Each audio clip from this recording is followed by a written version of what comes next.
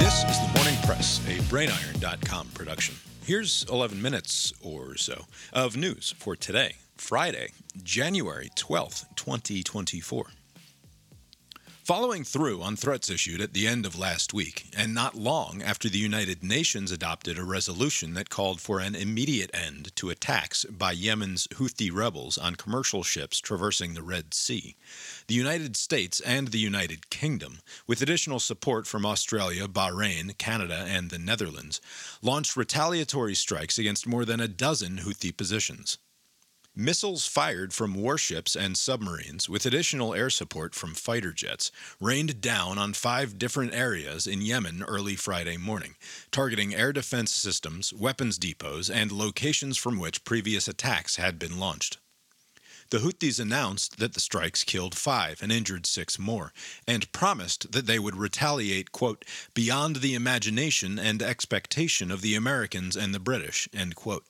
These strikes are expected to degrade but by no means eliminate the Houthis' war-making capability, and U.S. officials expect a military response, which will, no doubt, lead to further reprisals, on and on until the heat death of the universe. The Houthis claim to be carrying out their attacks on vessels in the Red Sea in response to Israel's ongoing actions in Gaza, and there is concern that the current violence could spark fresh fighting between the Iran-backed Houthi rebels and the Saudi-backed Yemeni government they deposed from the capital city in 2014. Mohammed Abdul Salam, a spokesman for the Houthis, wrote online of America and Britain that, quote, they were wrong if they thought that they would deter Yemen from supporting Palestine and Gaza, end quote, and that the Houthis would continue to target ships in the Red Sea. A brief editorial aside. You will no doubt hear in the news today that the latest attacks threaten to ignite a broader conflict in the region beyond what Israel is up to in Gaza, which is strange because those fears have already been realized. Even as Israel downshifts from its massive ground and air campaign in the Gaza Strip to what it says will be a more targeted approach moving forward, it has struck at targets in Lebanon and Syria and fought Palestinian militants in the West Bank. Iran-backed militias have attacked U.S. forces in Iraq and Syria. Islamic State has taken the chaos as an opportunity to unleash terrorism in Iran. And now the U.S. and U.K. are firing on military targets in Yemen. Could it get worse? Surely it can and it will. But the broader regional conflict is already here. Fani Willis, the Atlanta prosecutor who brought a state racketeering charge against Donald Trump and his associates last year over alleged 2020 election interference, is at the center of a personal drama that could spill over into serious legal questions that have the potential to derail her case against the former president. Attorneys for a Trump co-defendant have accused the Fulton County District Attorney of carrying on an affair with Nathan Wade, a special prosecutor who she appointed and whose salary, which has totaled more than $650,000 since late 2021, it is her job to approve.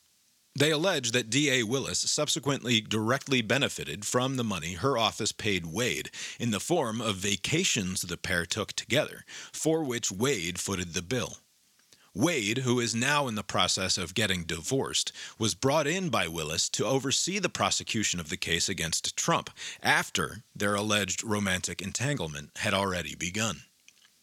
Though no direct evidence has yet been presented, the potential conflict of interest could mean trouble for the prosecution, and at the very least has shrouded the DA's office with a cloud of reasonable suspicion of unethical conduct, which Trump and his allies have used to claim that the entire prosecution has been illegally compromised since the beginning. A brief editorial aside, one way to understand what makes keeping Donald Trump the central figure in American political and cultural life so demoralizing and deranging and plain distasteful is to notice the sort of people he brings out of the woodwork and onto great prominence, both on his side and in opposition to him. Trump calls forth to the public stage the sorts of people who see in his example a path to power and influence that once terminated in the trashier corners of the culture. Gossip and society rags, television, dirty local politics. But now know no bounds. He has always been, and revealed, the worst of us.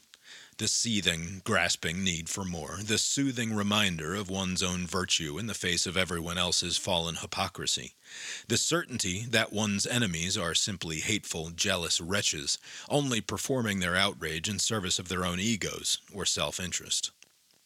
So much of the professed concern about a potential second Trump presidency is posed in the hypothetical, what it could mean, how disastrously it might likely go for this or that interest group, or for the country as a whole, and misses the fact that, like in the Middle East, the current conditions already tell the story where a fray is about to unfold.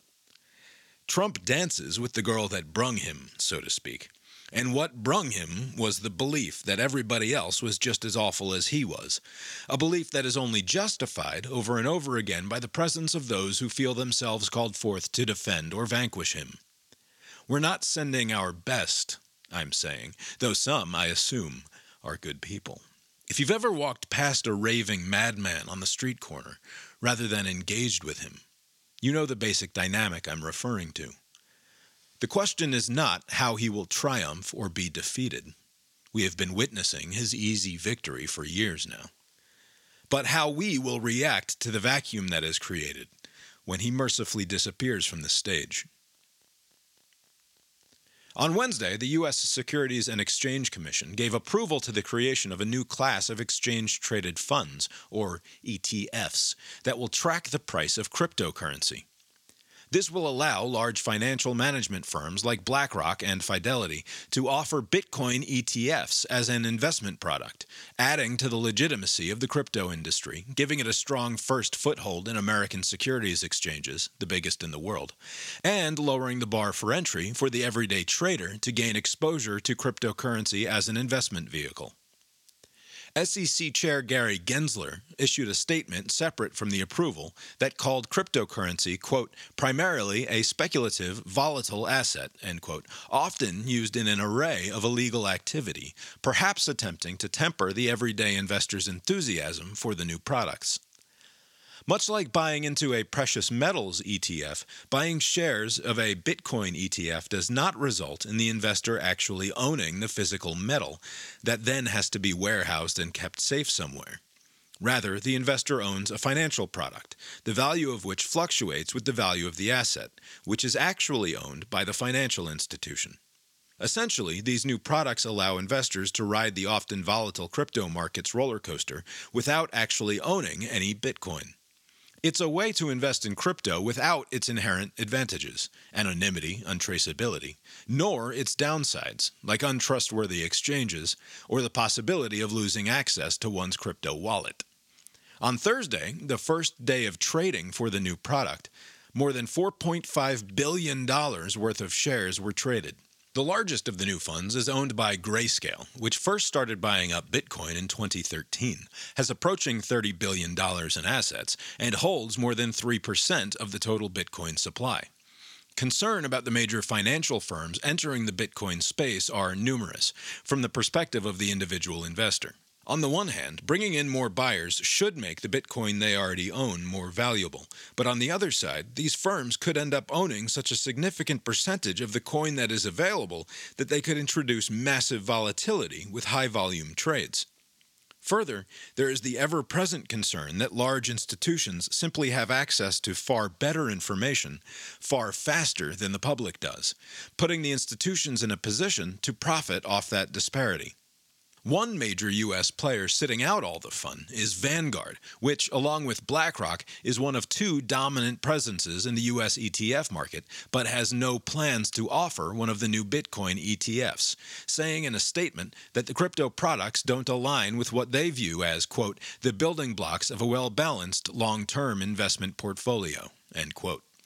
The price of Bitcoin, which peaked in November 2021 at over $65,000, has nearly doubled since September, a rally tied in part to expectations about the approval of these new funds, and currently stands at about $45,000 per coin. In old men going away news this week, Chris Christie dropped out of the race for the Republican nomination for president ahead of the first-in-the-nation caucuses in Iowa on Monday. NFL coaches Pete Carroll and Bill Belichick parted ways with the Seahawks and the Patriots after 14 and 24 seasons, respectively. And Nick Saban, who won 7 national titles, more than any major college football head coach, including 6 in his 17 seasons at the University of Alabama, announced his retirement on Wednesday. In even briefer news, Google this week announced that it was laying off hundreds of employees across several divisions, including engineers who work in their Google Assistant and Pixel hardware divisions, continuing a months-long trend of job losses in the tech industry that spent much of the pandemic on a hiring spree. The Ferrara Candy Company has announced this week that Fruit Stripe gum, the preferred chew of motorcycle-riding rainbow zebra pitchman appreciators and temporary tattoo enthusiasts, will be discontinued after 55 years of teaching children the important lesson that loud advertising and appealing packaging do not a good product make.